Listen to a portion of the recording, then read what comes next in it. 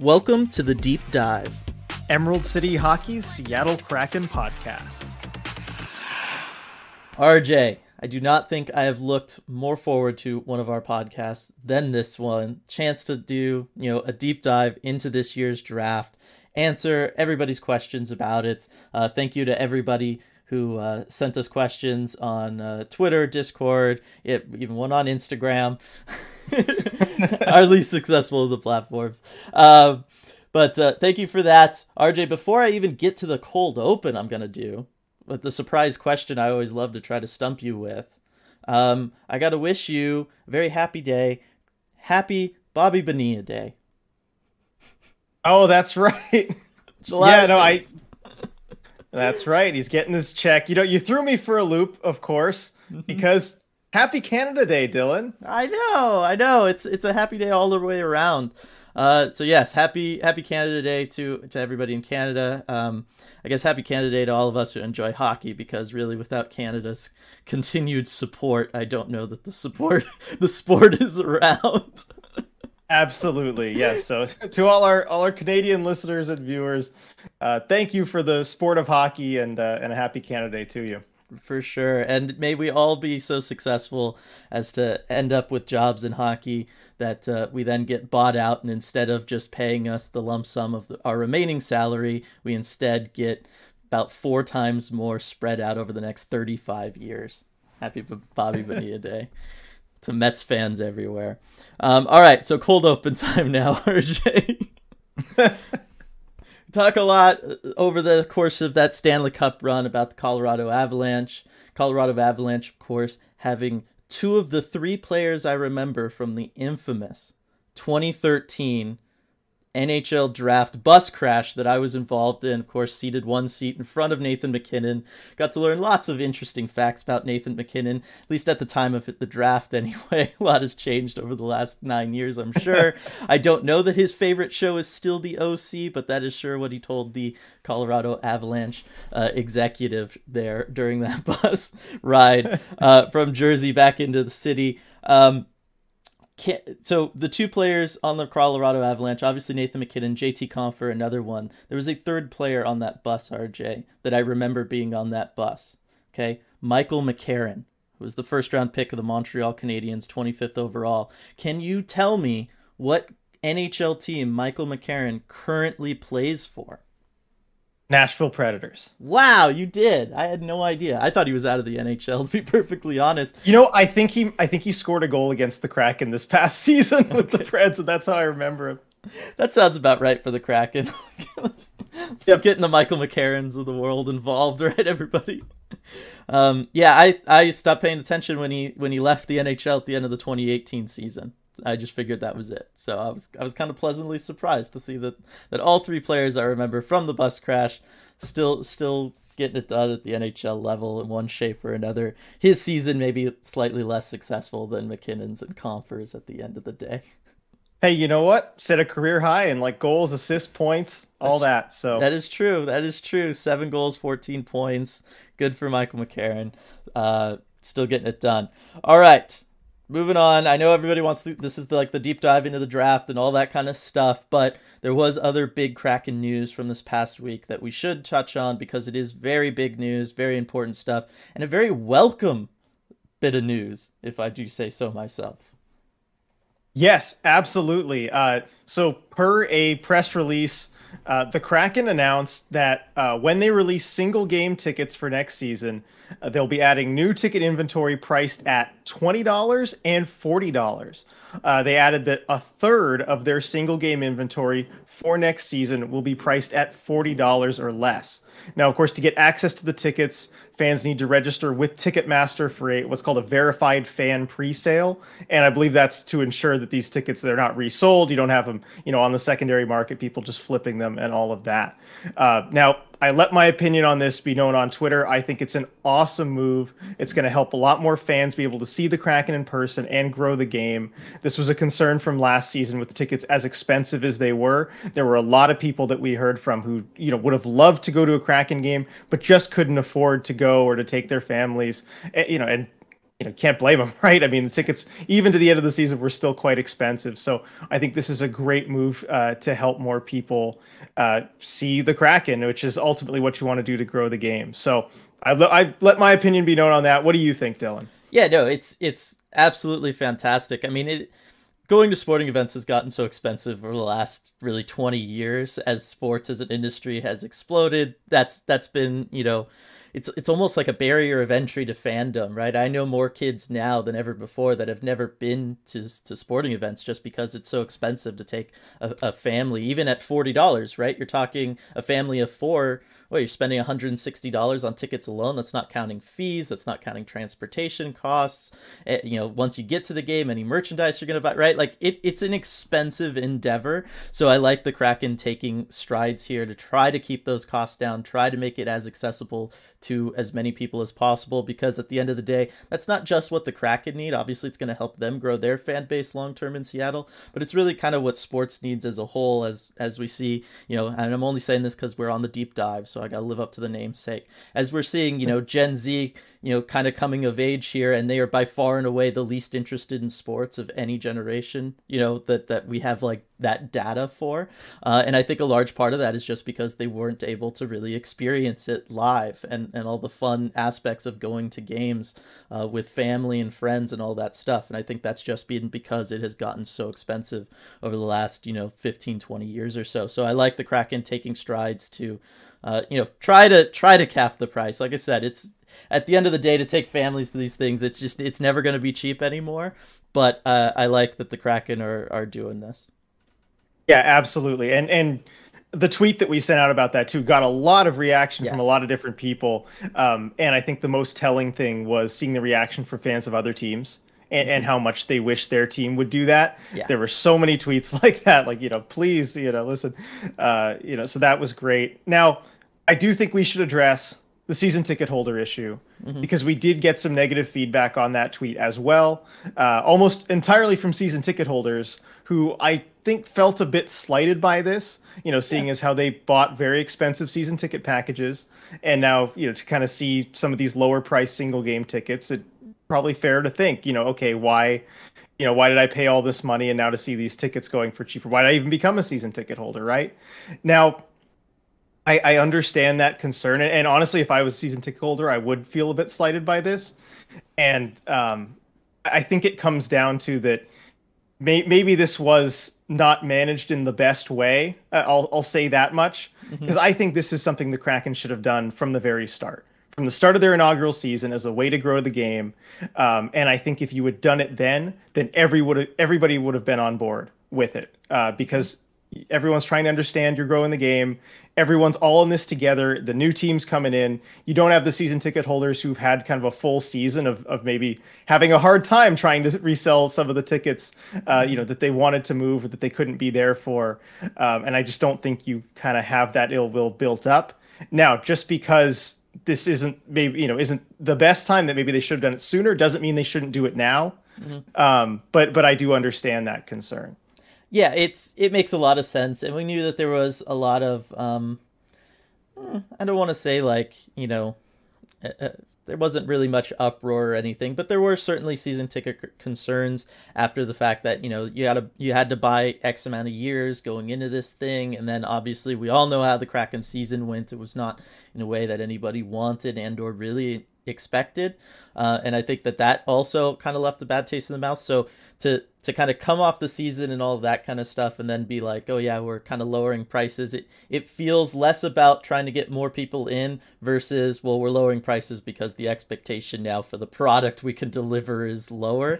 Like that's the message that this sent, instead of it, like you said, if they started this from the very beginning, it would be like, no, okay, they're doing this to grow the game. I understand that. I still bought in because I wanted to be a season ticket holder.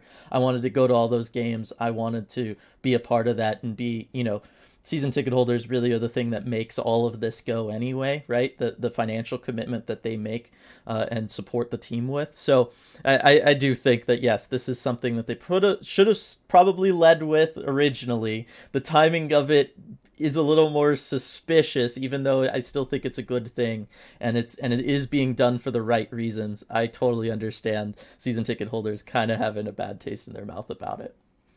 Yep. And two more things on this. One, I do want to say they mentioned in the press release too that this kind of comes as a result of listening to the fans and getting their feedback.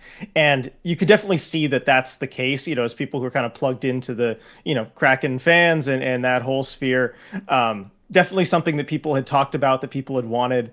And as someone, me, who spends so much time kind of around the team and really sees more of the inner workings, I can confirm to everyone they really do listen. And they may not get everything right from the start. That was kind of part of the story of this team for a while. Yes. They may not get everything right from the start, but they are committed to listening and to trying to improve on things. And I think that commitment's gonna extend going forward. Like, I see how much that Todd Lewicki, cares about these things, and he's always trying to get that fan feedback. So I think that's a good sign too. And this is just another sign of that. Now, one more thing on this that I want to close with, because I mentioned that fans of other teams were reacting, saying like, why won't my team do this? Yeah. And most of those responses were kind of in the vein of, oh, this would be really great if, X team could do this. Like, I could finally, afford to go to some games. That'd be really nice. But my favorite response, and this is perfect for the market, was just this response from Freddie on Twitter. At NHL Flyers, you taking notes, you bleeping bums? Tell me you're from Philly without telling me you're from Philly right there. So that's the Flyers fan response, and I just had to share that because I thought that was just perfect. Yeah, no, that is perfect. And yeah, I mean, it's always nice when your team is the one kind of taking proactive approaches to really anything, and the other fan bases are jealous. That's how you know you're supporting the right team. So very happy that the Kraken are doing all of this. Now, you mentioned several times throughout your report there about the interaction we got on Twitter, and I put out a poll yesterday before we kind of got to our big draft preview that we're recording right now, just kind of asking a couple questions of Kraken fans. And I just want to take a moment to thank everybody who participated in the poll. Looking at it now, 230 votes on the poll. Thank you so much for that. And my poll was I had two questions for Kraken fans before we totally dive into the draft preview, but this is relevant to the draft. Do you want the Kraken to build through the draft, aka the quote-unquote right way, build from the ground up? And do you think players like Yanni Gourde, Jordan Eberle, Jaden Schwartz, Adam Larsson, Jamie Alexiak, Carson Soucy are part of their core, right? Because we talk a lot about the core. Obviously, Matty Beniers is going to be part of the core. Jared McCann's part of the core. Like, these are guys that are either locked up long-term or are very young and high draft picks in Matty Beniers' case. And so I just kind of wanted to get the overall feel. And I had, four responses. Yes, build through the draft. And yes, they are part of the core.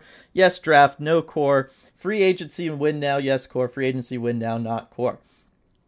And overwhelmingly, people want the Kraken to build through the draft, which I think is the appropriate way of building up this expansion team. I think certainly, when we look at the fact that they have like 1 million picks these next couple years and everything is lined up for the team to build through the draft. We've seen so many contenders. Just look at, Tampa and Colorado in this year's Stanley Cup final. The superstars that are getting them to the Stanley Cup, those are guys that they drafted and developed themselves. You know what I mean? Like, that's just the way that this goes. So very happy to see that around 88% of people, I say around because I have 99% is what all of these add up to.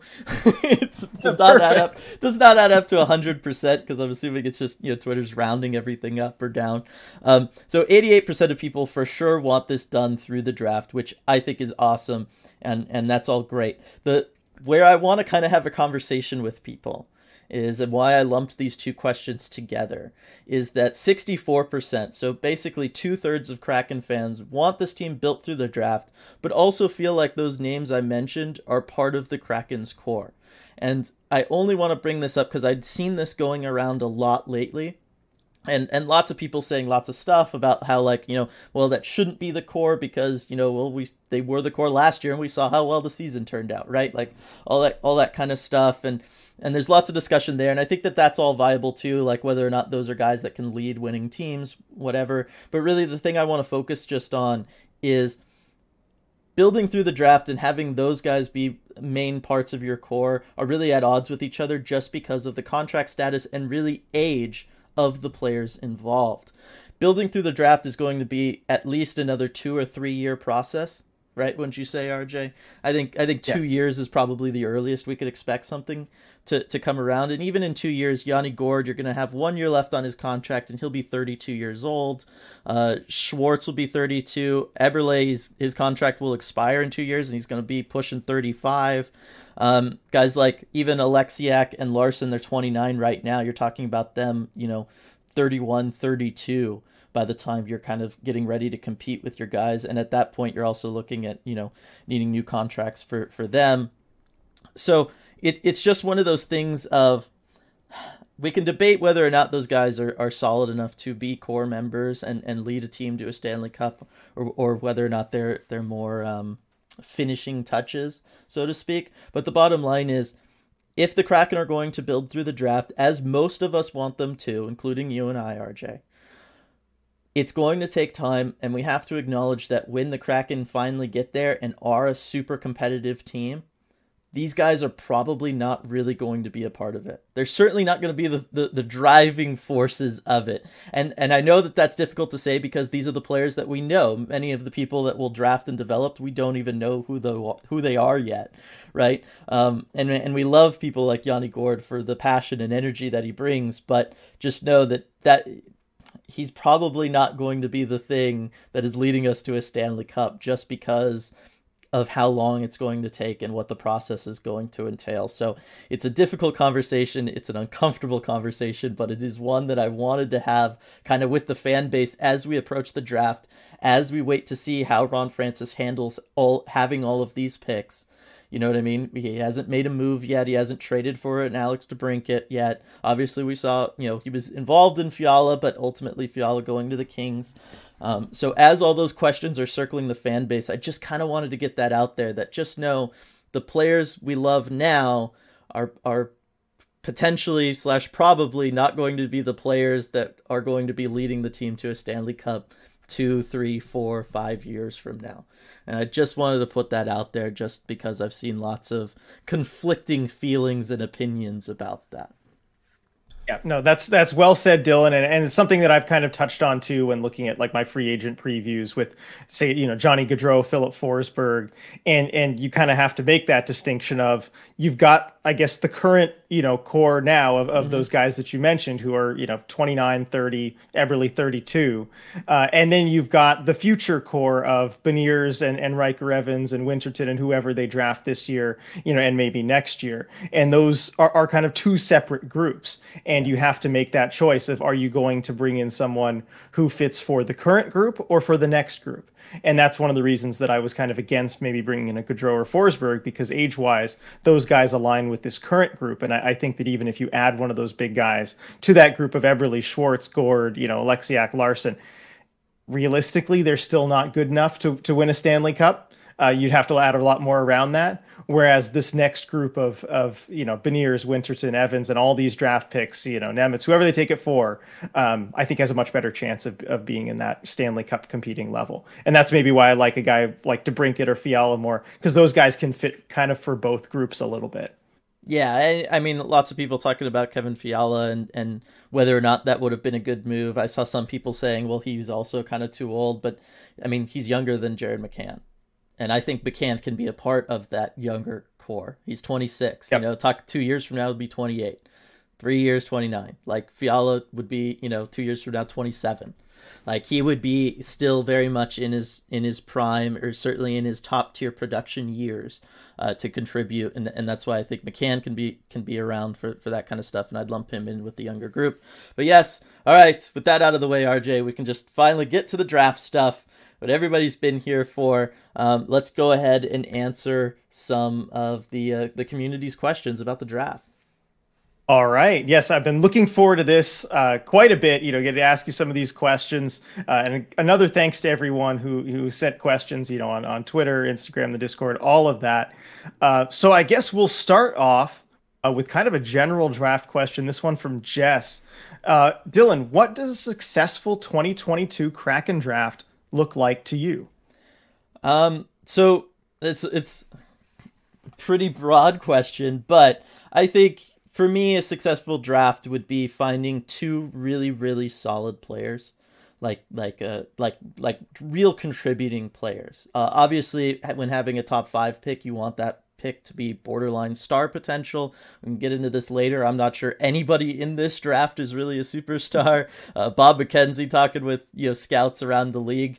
A lot of guys were saying, a lot of pro scouts were saying, we're not sure that there is a first line forward anywhere in this draft. So it's an unfortunate kind of a lesser draft class this year. But for me, I want two solid contributors. That's top six forward. That's a really like a top three defenseman, people who can contribute on special teams, help out my power play, or if they're a two-way player, I want them to be one of my top penalty killers.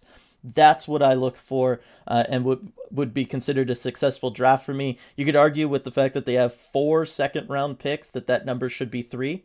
But I would argue I want 2 top-tier guys, and then I want a third NHL player. Like, I want a third guy who's going to play 400-plus games in the NHL. That's, to me, a successful draft just when you have 5 picks in the top, 60 or whatever.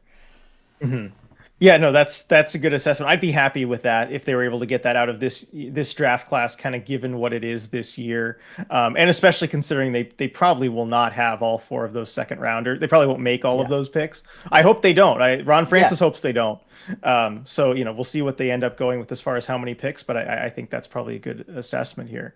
So you were talking about kind of this year's draft class versus last year's, and how this one's a little bit weaker. Yeah. Now, this question here from William, and I think Robert asked a similar question as well. Where would Beniers be ranked in this year's draft? It's a fun little thought experiment. Yeah, so, certainly knowing what we know now about Beniers, he would be the first overall pick, like, hands down. Nobody would be debating it. 10 out of 10 scouts agree. But looking back at like him in his draft year where he had offensive concerns, the shot wasn't really there, all the stuff that he then focused on over that last year at Michigan before he joined the Kraken, I still think he would be up there. I mean, you're talking about right now a potential first overall pick, kind of the probable first overall pick being Shane Wright as like a two-way center kind of guy. He's trying to model his game after Patrice Bergeron.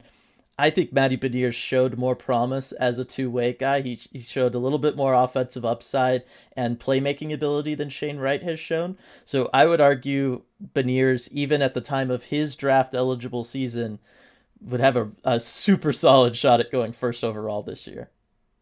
Yeah, I have to agree. I think if you look at the two of them as prospects, I don't know, this as well as you do, but, even thinking about how people talked about him last year, put him in this year's class, as down as everyone is on these guys. Now you've got a lot of talk around Slavkovsky going number 1 and is Wright for real. I didn't really hear those doubts about Beniers last year. No, not at all. Beniers was kind of locked into being a top 3 guy last year in a much more solid draft class. Yep. So now moving on to some questions about the Kraken's first pick. Of course, that'll be 4th overall. And I think understandably, this is a pick that people have a lot of questions about. They're wondering what the Kraken are going to do. Obviously, there's still some uncertainty because you don't know who's going to go in the top 3 here. And we'll start from Aaron, who may be suggesting something a little bit off the board here. We could see some chaos. He says, first, gentlemen, awesome job. Thank you, Aaron. And my question is, who either of you personally like to see picked and why it's Matthew Savoie? Because points, man. At the end of the day, points is what it's all about because goals is the object of the game. Whoever scores more goal wins. Points means goals are being scored, and that's why Savoie should be the pick at 4, I guess. If I have to defend Savoie, that is, of course, not who I would want them to take, but I'll give you a chance to defend Savoie. Another short king. That's my answer. Gotta pair him with. Is he 5'9"? What's he listed at? Let's see. He is listed at 5'9" as of the combine. 5'9", 170. Right. You got Yanni Gourde already on the team. We had I don't know what Zarnik's list or what Zarnik was listed at, and then you got Kuhlman. Yeah, just add another great short player. That's my case. Yeah, and more flow. Can't go wrong with it. But as to who who like we would want, dream scenario. I don't think I've made it much of a secret. I want Joakim Kemell to be a member of the Kraken. I think that has the most offensive potential of anybody in this draft, just from a pure goal scorer standpoint. I talk about it in the scouting video that I did about him. I think he's the smartest player in this draft. I think his playmaking abilities, not so much as him being the playmaker, but being on the receiving end of a playmaker, just being able to think at that high level. I just think him and Matty Beniers could just make so much offensive magic happen between the two of them, as they just outthink everybody else on the ice together in their movements and how they like to get open and find each other.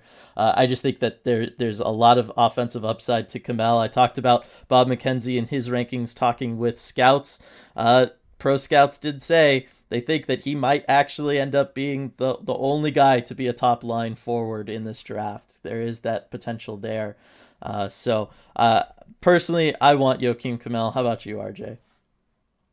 Assuming that kind of the top three that we've seen, Slavkovsky, Wright, and Cooley go at 1, 2, and 3, then I would agree with you and go Kemell. I'm not sold on either of the two defensemen, and we'll kind of get to that later of Nemetz and Juracek as being as sure as we'd want to be one of those top line guys. I would take a shot on a forward, and Kemell is my favorite of those. I think you said it perfectly about kind of the chemistry you could have with Beniers, liking his instincts and kind of the whole package there. That's the best balance to me. That said, if one of those top three falls, then that's who I'd want to take. Yeah, I would take Wright or Cooley over him just because of the center position. I have doubts about both of them, like we talked about earlier. Shane Wright, more of a two-way guy. I see him more as like a complementary second line center kind of thing. He's gonna score and all that kind of stuff, but I think that he's a little limited from the playmaking standpoint. And on the other hand, you have Logan Cooley, who can do everything himself, but there is serious concern about how well he can play with others. He does not incorporate his wingers in a lot of his plays. I do have questions about his playmaking, not from a goal scoring standpoint, but from a, can he pass? Can he find guys? If he has to cycle the puck around an offensive zone, how well does he handle that? He has not had to do that against, competition that has been as good or better than him yet. And so that's just one of those things. I'm sure he's probably capable of it, but just because I haven't seen it, it's a concern for me. But the fact that they can both be centers and both probably will be top tier second line centers in the league, I just think that value is greater than Kemell being a winger. Yep. No, that makes sense to me. Now, this kind of segues into our next question. This one's from Phil. Should the Kraken take Cooley if he's there, or one of the defensemen? I would still say center above all. Like, I just think that the importance of the position, and I think when looking at a Wright or a Cooley, I think they are that good. They are guys that are going to be able to feast on better matchups in the NHL, not having to be a first line center. Obviously, with the Kraken having Matty Beniers, anybody you're drafting is going to be second to him, and so just the ability of Logan Cooley to kind of feast on second line plus matchups, absolutely fantastic. His ability to score and finish in every which way possible is amazing. His speed and ability to puck handle with speed is awesome. I would love if the Kraken somehow were able to find a way to get Logan Cooley. I just think him being able to run the offense a little further down, him being on a second unit power play and stuff for you, kind of quarterback in that second unit power play would be awesome. So I just think he would help their transition game. Like a lot of the stuff that the Kraken are struggling with, Logan Cooley would be the answer to. Yeah, agreed. And another question, this one's just for me. How much of a kind of, no-brainer, can't-miss pick is Cooley? If, let's say, the top three are Wright, Slavkovsky, and then the Coyotes go off the board and pick like Juracek or something. How much are you hammering the table to pick Cooley at that point? It's Logan Cooley. Like, yes, 98% I'd be like, yes, it's absolutely Cooley. The other 2% just being Kemell, but that's also because I've built such a reputation on wanting him so much. But as far as I'm concerned, if Ron Francis, you're sitting there at 4, Cooley's there, like you're writing his name on the card, you're clicking enter on the computer on him instantly. Before whoever the Coyotes take is finished putting the jersey on stage, you're like, no, Cooley's our pick. Yep. Of course, unfortunately, GMs never do that. They always wait till the last second, even if they know who they're taking. It's almost like, television, as they have to wait for everything to happen on stage and then interview the prospect walking off stage. It's almost Ah, like all that plays into it, and ads and revenue for the league. yeah. I suppose that is important. But it's Um, more fun to think about the GM like just like, okay, our pick is up, and then like asking each scout individually, who would you take here, as though they haven't done that a million times already in preparation. and as they just keep giving the same name all down the board. Make sure to get to the last scout, though. Want to make him feel included. Yes, and then if they say something different, you have to have a whole 12 Angry Men discussion and argument, and you got to go through that whole process. It's just what happens. Yep. Inside the draft rooms. Although in the NHL draft, it's all down on the floor, so it makes it Until more exciting. Yeah, until you eventually listen to Pierre Maguire, who was that one person with the dissenting thing and somehow wins the day. The Boucher pick last year. Okay. So I think we've kind of made it clear we'd probably prefer a forward at pick number 4 for the Kraken. Yeah. But let's talk about defensemen, Hmm. because I think that might be a way that they're likely to go. This question from Robert: which one is the best defenseman? All the mocks have us taking a D-man at 4. You both buying that? And I think he's referring to Juracek or Nemetz. Another question from Hunter: who's a better fit for the Kraken, Juracek or Nemetz? So let's kind of compare those two. I don't think any other defensemen are really in play for the Kraken at number 4. Would you agree with that? Yeah, no, no. The other ones, it's going to be interesting to see if another defenseman cracks the top 10. Like maybe Hmm. they can sneak in late, but I'm not even sure about that. So those two are definitely the top guys. All right, so let's talk about those two then, because I think given all the mock drafts that we've seen, all this what the scouts have been saying, both of those guys are potentially in play for the Kraken as far as what they might do. Maybe not what we do, but what they might do. So who do you think is, I guess give us a breakdown of each of those two guys, what you see from Nemetz and Juracek, because from what I've heard from you already, they seem like they're fairly different prospects.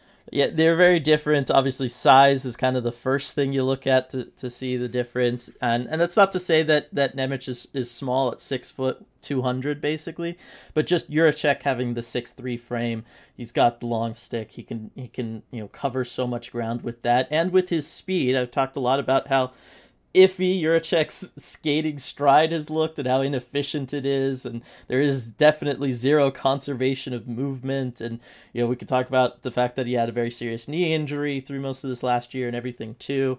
But Juracek is more of the big, I want to say physical, but he's not really physical, at least not in the stuff I was watching. He's a big body, but in a lot of ways is going to try to be more of your do-it-all offensive defenseman. He's going to be the guy trying to take shots and score. He's the guy who's going to drift down low into the offensive zone, even circle the net. He loves to do that a lot as he's looking for a passing option or a shooting window to open up. He's going to be the guy who he wants the puck on his stick so that he can then go and make a play. Where Shimon Nemetz is more, kind of just rock solid, just super solid, not really spectacular at any one thing. I love his no look passing. I think he can dish the puck really well. His shot is fine. It's not gonna, he's gonna score 5 goals a year kind of thing, right?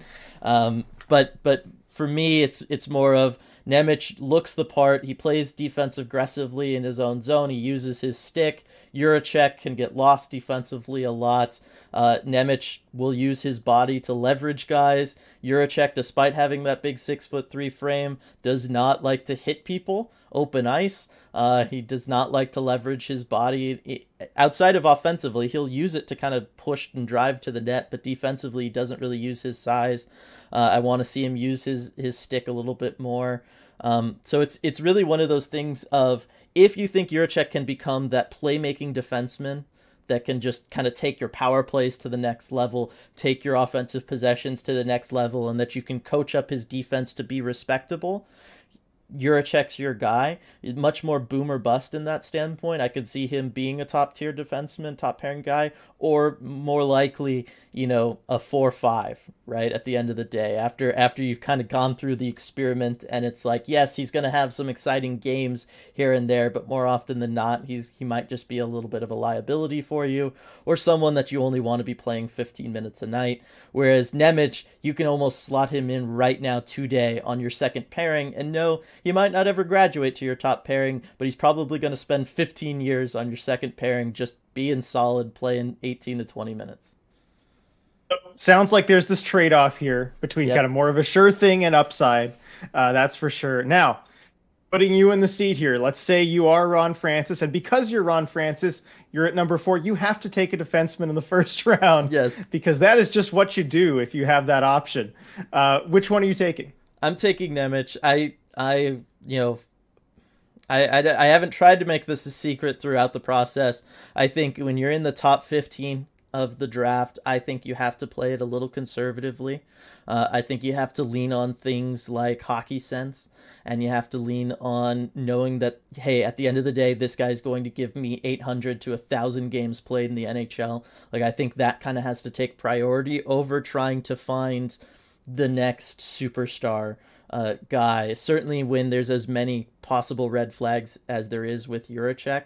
Like, this is not the next Cale Makar, and I'm just saying that because he's playing against worse competition, right? Like, it's not the same. Like, there are significant red flags about his ability to perform his offensive abilities against better competition. He is not as flashy as a Cale Makar or anything there. So I just think you have to play it safe.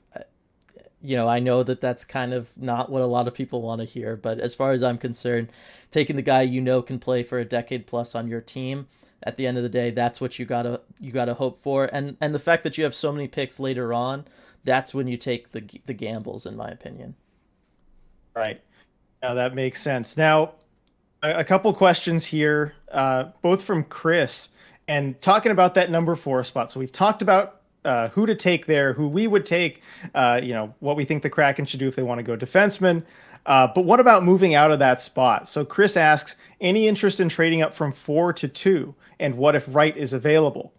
Now, there's been a lot of talk about Shane Wright potentially not being picked first, that maybe Montreal will go with Slavkovsky. I don't necessarily buy that. But what if they do? What if Shane Wright's available? The Devils have made it clear that they're willing to move that second overall pick. Is that something that the Kraken should be looking at? I'm going to go ahead and say yes. Like, just because I think the idea of having Matty Beniers and then Shane Wright as your two building blocks down the middle for a long time is, I think, a little too good to pass up if the price is right. And by that I mean, if it's going to take 4 plus 2 seconds, I do that deal. Mm-hmm. I think those 2 seconds is definitely worth getting, having Wright over one of the defensemen or Joakim Kemell. I just think that having that center depth and having both guys be two-way guys, being similar to each other. If there's an injury, you don't have to worry about changing kind of play a lot. If you have to have, Wright move up to replace Matty if there's an injury or something like that. I just think having that kind of rock solid foundation for your franchise for the next decade is worth doing it. If it's going to be 4 plus 2 or 3 twos this year plus your first next year, no, it's not worth it. Just because that's an insane price to pay for someone that you're basically saying is going to be the foundation of your second line, right?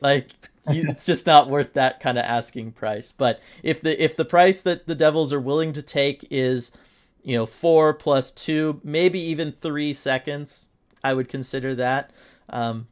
I would go ahead and do it, but anything more than that, it's just not worth it. Yeah, we'll see what the Devils would want. I think at that point they might even just stay put and pick Shane Wright. I know they've got all the centers they need, but it's hard to just pass up if a player like that falls to you, especially in this year's draft class. Now, let's go the other direction. Chris also asks, any interest in moving back from 4 to somewhere later on and picking up more assets? So I think any GM should always be interested in that. And I think based on, some of the language I've used to describe maybe a Nemec and going with a safe kind of solid guy there, and just overall in this draft class, not really having the superstar potential up high, I'd be totally in favor of the Kraken going ahead and moving down.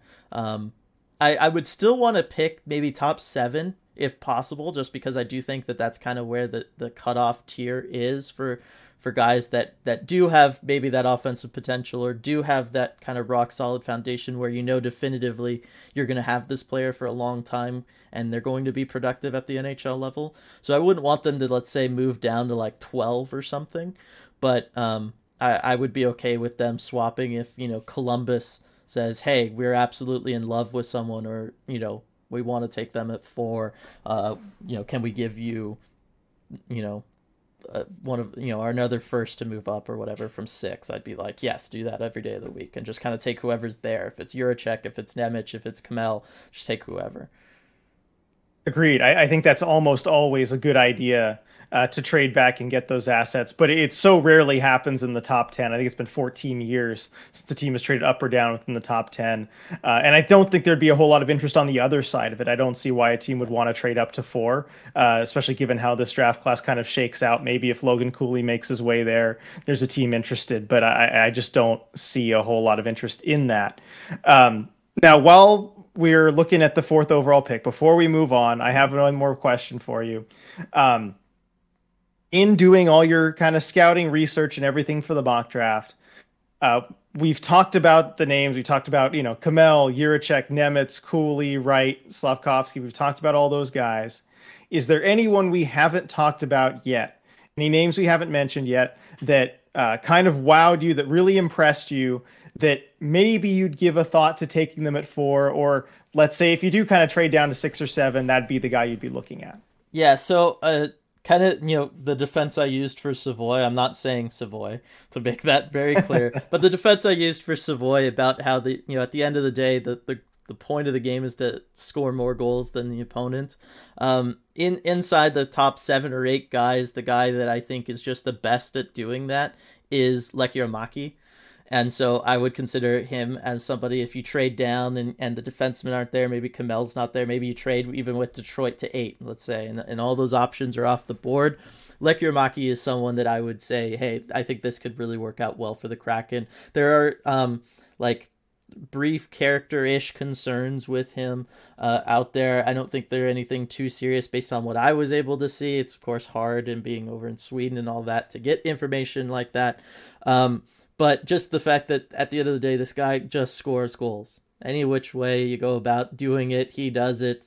I think size is really the only thing kind of missing from his game, kind of similar to Kamel. I think those are the 2 things keeping those guys out of being in the conversation for being first overall, if we're totally honest. Like, I think they're both better players and project better than a Slavkovsky, but Slavkovsky's got the size, and therefore he's there. So I would like Lekkerimäki. Otherwise, unless you're trading down, I like guys like Marco Kasper. Again, he's kind of a conservative pick. This guy's going to be a rock solid second line center for somebody, or a second line winger for somebody who's going to contribute on both special teams. But he's not like a superstar. There's no reason to reach at 4 for him. You know what I mean? Like, I think you're better off taking a Nemec there if you're going to play it safe. I like the offensive upside of Frank Nazar or Yurov. But again, it's not worth reaching at 4 for either of them. So unless the Kraken trade down, I think you're better off, with the names that have kind of been circulating around that top 5 conversation all along. All right, so we've covered that kind of top 10-ish area of the draft. I think we've got that pretty well there. So let's move a bit later into the draft.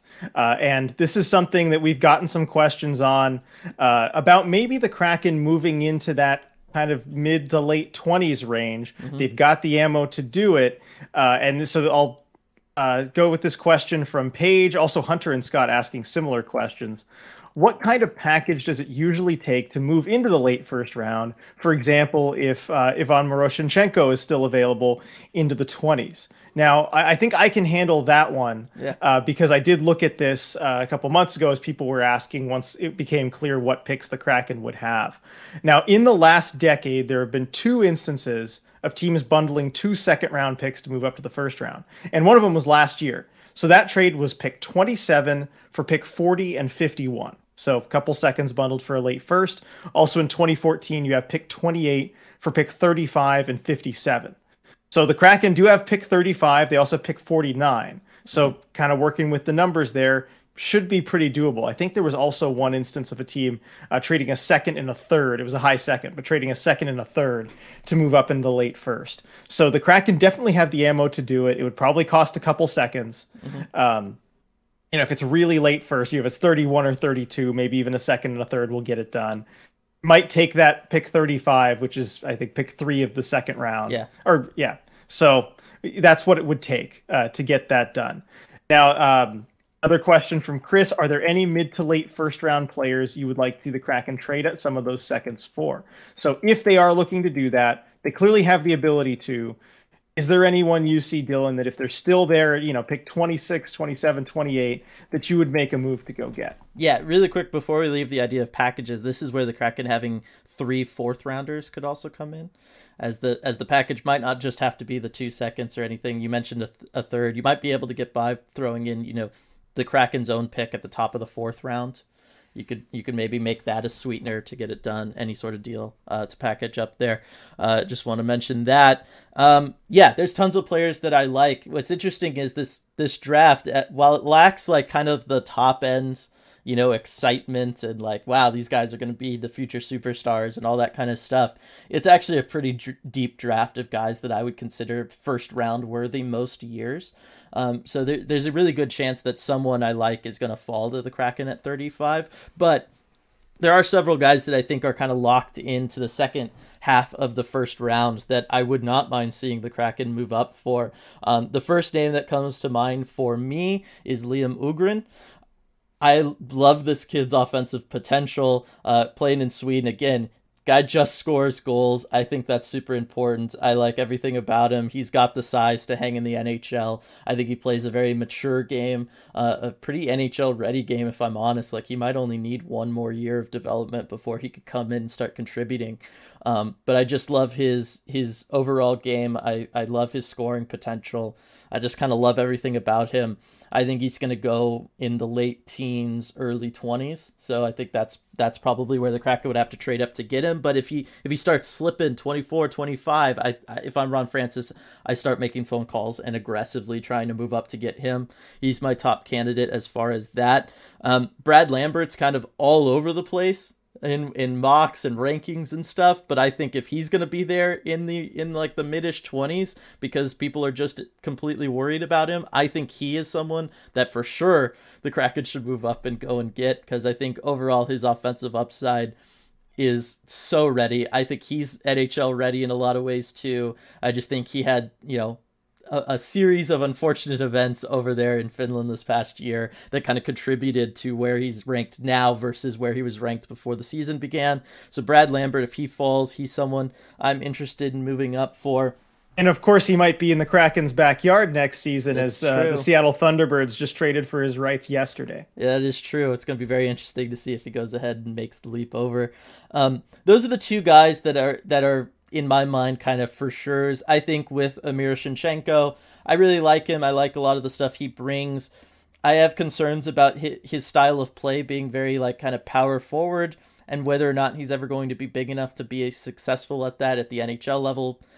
Weighing at the combine 6'1", 185, even if you say he adds 15 pounds of muscle, makes him 200, I still just don't know that he's going to be able to have his game translate in the same style to the NHL. I still think he's plenty skilled and is going to be a good NHL player one day. I just don't know that he would be my like trade up target rather than waiting.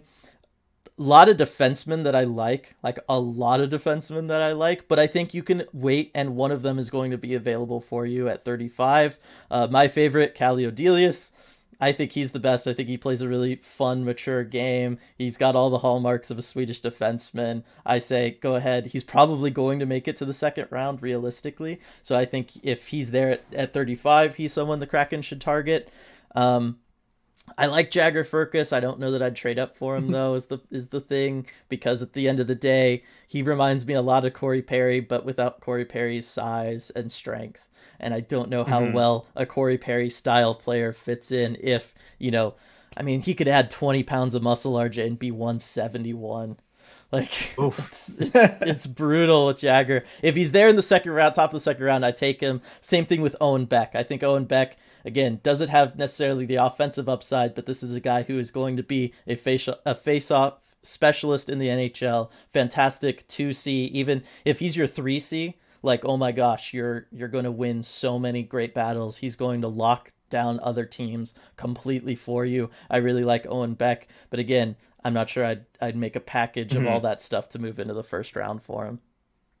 Now, I want to ask you about one more name that you had kind of in the late 20s in your recent mock draft. And I think he might be the most polarizing player in the draft, although, there's some guys at the top that could maybe vie for that. But Lane Hutson, 5'8" defenseman. He's, the size is obviously the concern. Yeah. But supremely skilled. Is he someone that you would maybe trade up for, or someone you'd like to see the Kraken take?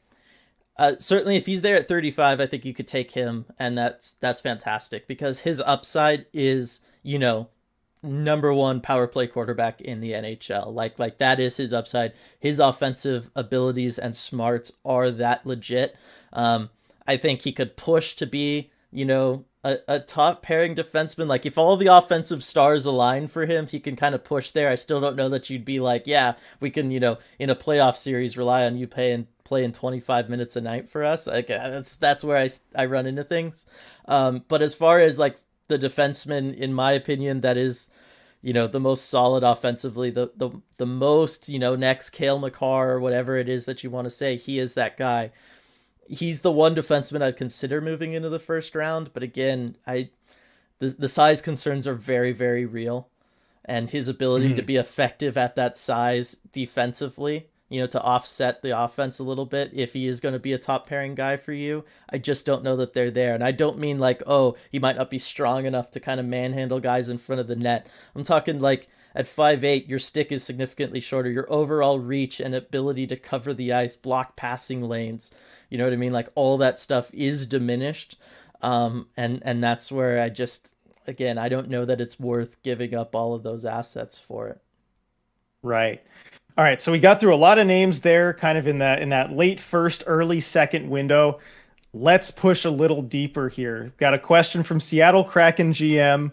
I need the 5 players we're taking in the second and very early third round, and yes, 3 of them can be giant right-handed defensemen. Yeah, I mean it's going to be interesting. I think there's going to be guys that fall into the second rounds that you're going to have a shot at if you're the Kraken. So let's say at the top of the second. And Owen Beck falls. I would love to see the Kraken grab him at 35. I think with your next pick, it's possible, my guy, let's say in a perfect world, Calle Odelius is there for you. Just because teams, they go on an insane run of defensemen earlier on, and he's the one who's left out. Late second, I mean, that's when I would consider a goaltender probably if I'm the Kraken. And I know we have a goaltending question coming up, so we'll talk about which goaltender that would be. But I would use one of those lower of the 4 picks on a defenseman, and then to be honest, I would consider flipping one of the 4 seconds if at that point you haven't traded any of them, flipping them for something next year. Just kind of spreading out the wealth a little bit, whether it's a second next year that you're counting on being higher, or heck, we've seen it. If there's somebody that somebody's absolutely in love with at 35, you might be able to trade that for a first the following season. It's happened before. Right. So yeah, no, absolutely. And you don't want to have too much kind of in one year with the prospects, kind of competing with each other. There's only so many spots in a given year usually. You don't want it to line up too much. So that's a very good point that you make. So next group of questions, kind of about the timing of these prospects and when they might reach the NHL, that sort of thing. And I think you could really kind of enlighten us on this. This is from Lena. How likely is it that any of the potential Kraken picks will play in the NHL next season? And then Sergeant Pickles asked, because they have to fill out an AHL roster, do we expect them to keep all the picks or possibly even acquire more?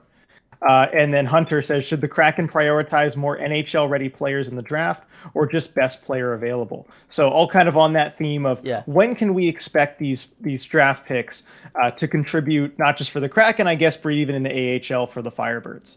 Yeah, so I've talked about this on the Discord a little bit with people. I don't think that any of these players. I think it's going to be similar to last year, with the exception of Cole Sillinger last year. I'm not sure any of these players anywhere in this draft, forgetting just who's going to be available to the Kraken. I'm not sure anybody's going to play a full NHL season this year. I think it's possible if, Montreal just needs it for the fan base, they bring in Shane Wright, but he'll be in a bottom six capacity most of the year. I'm not sure it'll be best for his development. Again, whoever takes Slafkovsky might do it just because, hey, we're a bad franchise. We need this kind of shot in the arm just to kind of put butts in seats. But it would for sure, in his case, not be best for his development to have limited playing time. So nobody that the Kraken is going to take this year is going to play for the Kraken this year. Maybe you have a similar situation to Matty Beniers, where whoever they take it for really puts in the work and develops a lot over the course of the season. So whenever their season ends, wherever they're playing, they can kind of come in and you kind of have a cup of coffee at the NHL level. But I think depending on who it is, like I talked about with Nemec is probably ready the following season. You can give him one more year to develop, and then you could probably bring him in depending on how your defensive, everything looks at that point. I think you could bring him in the following season. I think that would be a similar case with a lot of the guys at the top, really. Looking all the way through Kamel, I think you could probably, they probably only need 1 year before they can come in and be NHL players. And they're probably not going to be effective NHL players at that point, but that's just when that's the next stage of development for them. As for the AHL question, because I saw that going around a lot, them having to fill out now a full AHL roster. This draft is not going to do that for them, at least not anytime soon. Vast majority of players that are drafted are going to, if they're from Europe, they're going to stay in their European system, wherever they're at there. They're going to, maybe just advance from the junior level to the adult level, but they're going to stay in Europe. The other guys, anybody you draft from the Canadian Major Junior Leagues, they're going to stay in the Canadian Major Junior Leagues potentially for 2 more seasons. So, because that's when they're eligible to play there, and that's generally what you want to do with them, is you want to keep them in that system for as long as possible, and then at that point, they're either ready to graduate to the NHL or they'll join your AHL system. So as for the Firebirds, you're realistically, you're probably looking at 2 years plus for any of these guys getting to Coachella Valley there. And I think Ron Francis also echoed that, kind of saying that there won't be any kind of special preference for maybe drafting overagers or older players in the draft just because they have to fill out a roster in Coachella Valley. And I think that's the right thing to do. And then, from Hunter, should the Kraken prioritize more NHL players at the draft or just best player available? NHL ready, best player available, right? Yeah, every year, every pick, it's best player available. I don't care if you've got a million left wings in your system. That's the word I'm looking for. Thank you. I don't care if you have a million or defensemen, whatever it is. This guy's a left-handed defenseman. We've already got 3 of those. Maybe we should take this worst guy, but he's right-handed.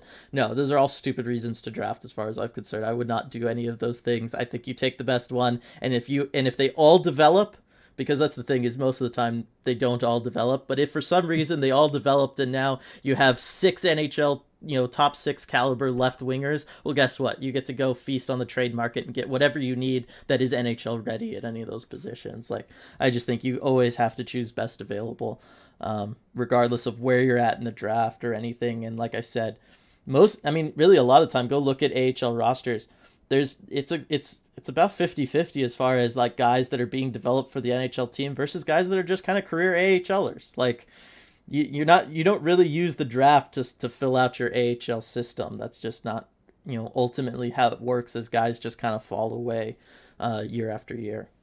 Right. You'll have a lot of guys like, say, Gustav Olofsson, who the Kraken just re-signed. I want to throw that in there because it is Kraken news. Yep. But, spent all last season with Charlotte. He'll spend next season with the Firebirds. But you'll see guys like that. Yeah. So there we go. Got to the Kraken news as part of that question.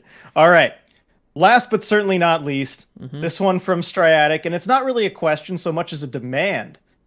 Force Dylan to talk about goalies.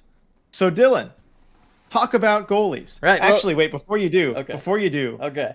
Medeiros added to this. Talk about goalies, Dylan. What are you afraid of? So I guess I'll start with that question. Dylan, what are you afraid of? I'm not. I don't understand where this conception came from. Just because I didn't have them taking one at fourth overall, everybody thought I like hated all the goaltenders or something.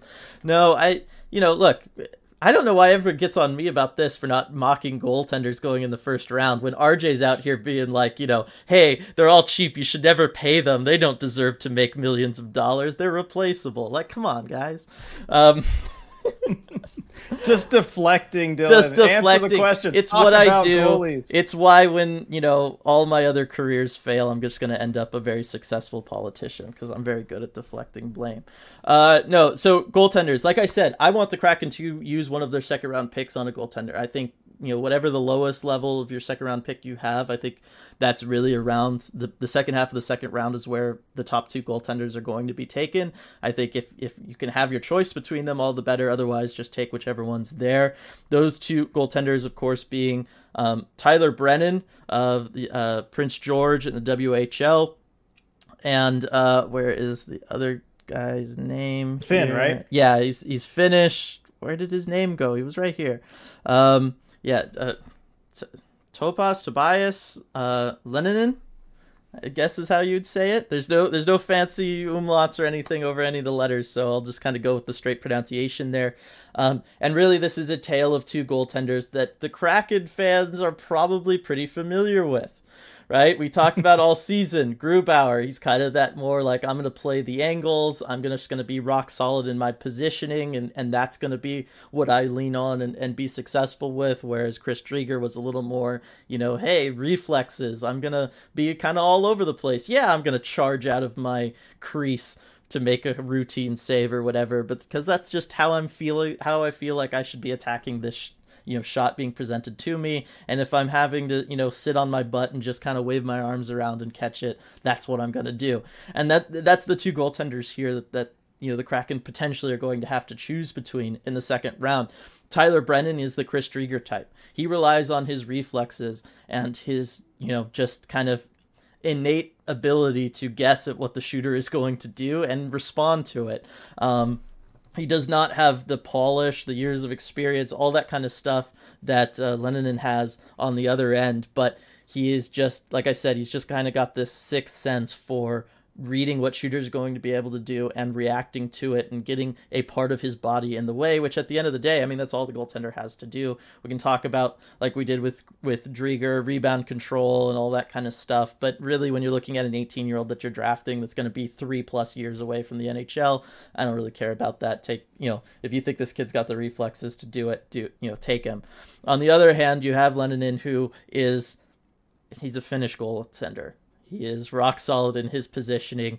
Everything is just kind of like picture perfect about him. His frame is better, 6'5", 233. I mean, that if that is not the most like textbook ideal goaltending frame that you could hope for, I don't know what is. But it is, he plays things a little bit more safe. He's going to rely on his positioning and playing the angles. He was taken by surprise as he moved through the system in Finland, as he played against men, the little bit that he did, the little action that he got this year.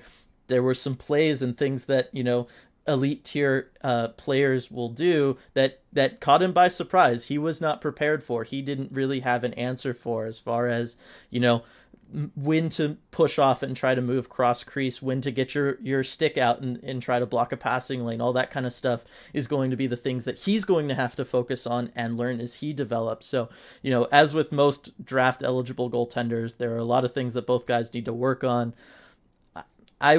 It's one of those things where I watch Brennan play and I just kind of get this, like my scouting sense just goes, that guy's got it. Like, I don't know what it is, and I can't say why I like him, but I think he should be the guy, even though everything in my brain is screaming, you go Leninen, because he is Finnish, for one. He's got the size, too. He has all of the positioning, and he's just solid all the way. Like, my brain is screaming, you have to go there, but there's just a piece of me, and this is a very real thing. If you ever talk to scouts, you'll just get a feeling about a guy, and I do just kind of have a feeling about Brennan. All right. I mean, that's interesting trade-off there. If you're the scout here talking to Ron Francis, do you kind of just lay it all out like that? Is that how you say basically. It? And just let him make the decision? Yeah, in our pre-draft meetings, that's what I'm doing, is I'm going to say, look, This guy over here, Lennon, he checks all the boxes. Everything is there, but I just have a feeling about this guy, and that's kind of it. And their GMs, usually not in the first 2 rounds, but after that, they will literally ask kind of at the table. I've heard Ken Holland talk about this. I've heard Brian Burke talk about this. I've turned tons and tons of NHL GMs. Late in drafts, 4th round, they're just going to look around the table and just kind of be like, well, anybody have somebody? And that's the time when you're just like, hey, you know what? I just got a feeling about this guy. And the GM won't make you explain it. He'll just say, like, you're just like, yeah, I got a feeling. Maybe he'll make you give like one example why, and then they just go with it. So it's one of those. But I think the Kraken should have a goaltender in the system. I think these guys are definitely a cut above. I want one of them in the Kraken system. And like I said, there are pros and cons to both. Whichever Ron Francis and the Kraken scouting staff feels is the better way to go. I'll believe it, and I'll be totally supportive of it. So there we go. We forced Dylan to talk about goalies. Hopefully everyone's happy now. I was impassioned. I was animated. I spent a lot of time there. Like, I gave you good reviews there. Like, come on. I care about the goaltenders. It's not my fault that last year there was 2 first-round worthy guys, and this year there isn't. Yeah, no, what more could anyone want? I'm in full agreement there. You gave the people what they wanted.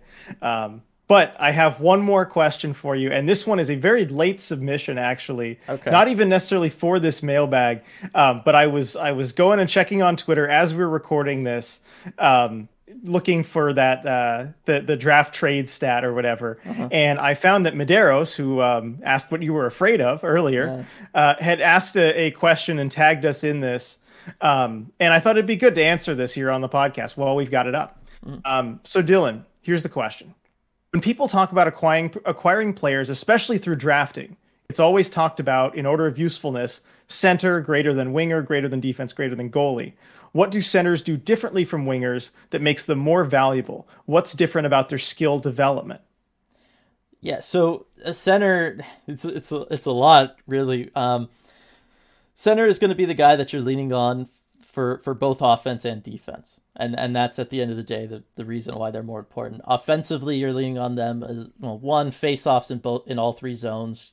Center most of the time is going to be your face-off person. You need them to be good at that, and that's something that dictates whether or not you're starting with possession or not at any given point in time. There's certainly key moments where that can be a big factor. So we'll just go ahead and get the elephant out of the room. They take face-offs, certainly more than wingers. That's why they're more important. A center is oftentimes who's going to be driving your offense and your defense. Defensively, just because that's kind of easier to get out of the way, they're responsible for monitoring the middle part of the ice, the slot. Usually that's where where your center is going to roam. That is the most dangerous spot. That's the spot where if a shooter is there looking at your goaltender, they have the most options to choose from to pick your goaltender apart. That's where most puck movement is going to have to happen through, right? You're going to have to pass from one side of the ice to the other to create offensive chances. So your center is the guy patrolling that area most of the time. The Kraken had some exceptions, like when McCann was playing wing, he would switch over in the defensive zone. He would cover that. But again, he's got center experience. So defensively, your center is patrolling all that. He's going to be the guy dipping down all the way down towards your net to try to help your team. Crosby is, I think, the best example of that. If anybody gets lost by his defenseman, or his defenseman have to go behind the net to try to deal with something or into a corner, Crosby is always right there to make sure that there's always that solid presence net front. No one is going to bother their goaltender. That's what your center can do. Offensively, and I'll hand most of this over to you, RJ. You could talk about it, but they're driving your offense. They don't necessarily have a set spot to be in the offensive zone. They're going to be the person roaming. They're going to be the person, with the puck, trying to cycle it around, trying to find offense, like we saw Matty Beniers go, trying to find open teammates and stuff, or getting open themselves for things. So again, it's one of those positions where if they're good at that, they're going to find teammates more often. They're going to be open more often, all of that kind of stuff. So it's just, one of those things of those are where your best chances are coming from. So that's kind of how I see it offensively. You obviously have a lot more experience doing it than I do, though. Right. Offensively, as a center, you're able to improvise a lot more. Wingers kind of have their set spots they're supposed to be. And at the end of the day in the NHL, though, you kind of just got F1, F2, F3. But still, centers in general have a lot more leeway and they've got more defensive responsibilities. But yeah, offensively, they're kind of the ones creating more often than not. Whereas wingers more of a north-south type game, and it opens up certain things. That's kind of why you almost build a line around a center, right? Because they have those extra responsibilities, that extra freedom to do those sorts of things. And tying it back to the draft, and we kind of mentioned, we're talking about drafting for position a little bit early on in the draft, where we'd kind of rather take a center and like say Logan Cooley or Shane Wright. That's why they are more important of a position. That is why guys talk about wanting to build down the middle. While you'll see teams even reach for centers at the top of the draft. Jesperi Kotkaniemi, Barrett Hayton, those are a couple names that come to mind recently of guys who were picked maybe earlier than people thought, but because they're centers, they project as centers. There's more demand from teams there. So I think that's kind of why you see it, particularly with drafting. So good question. I'm glad we got to touch on that. Before we go, but I think that's all we have in terms of questions. Yeah, now I know I did more research on the prospects and everything, RJ, but before we go, I want to know, is there anybody you like out there? Anybody you want the Kraken to get maybe at the second round or anything? Or anybody you want to talk about that we just didn't talk about? Right. I mean, there were a lot of names mentioned. I will say, I talked about what I wanted kind of for pick number 4. I'm glad you talked about Frank Nazar because I think I'd rank him as high as 5 or 6 if I were to kind of do my big board. There is one name that we didn't mention that I think stood out to me. You had him in the first round of your mock draft, though, so I'm sure you noticed him. But Gleb Trikozov, I think is his name. He kind of stood out to me both numbers wise and watching some of the tape I was able to see on him, from the KHL. He looked good to me. He's someone that I would really like if he fell to pick number 35 for the Kraken. I don't know how many assets I'd give up to trade up into the late first round, just because that's not always the best idea to trade up into that spot, just asset management wise.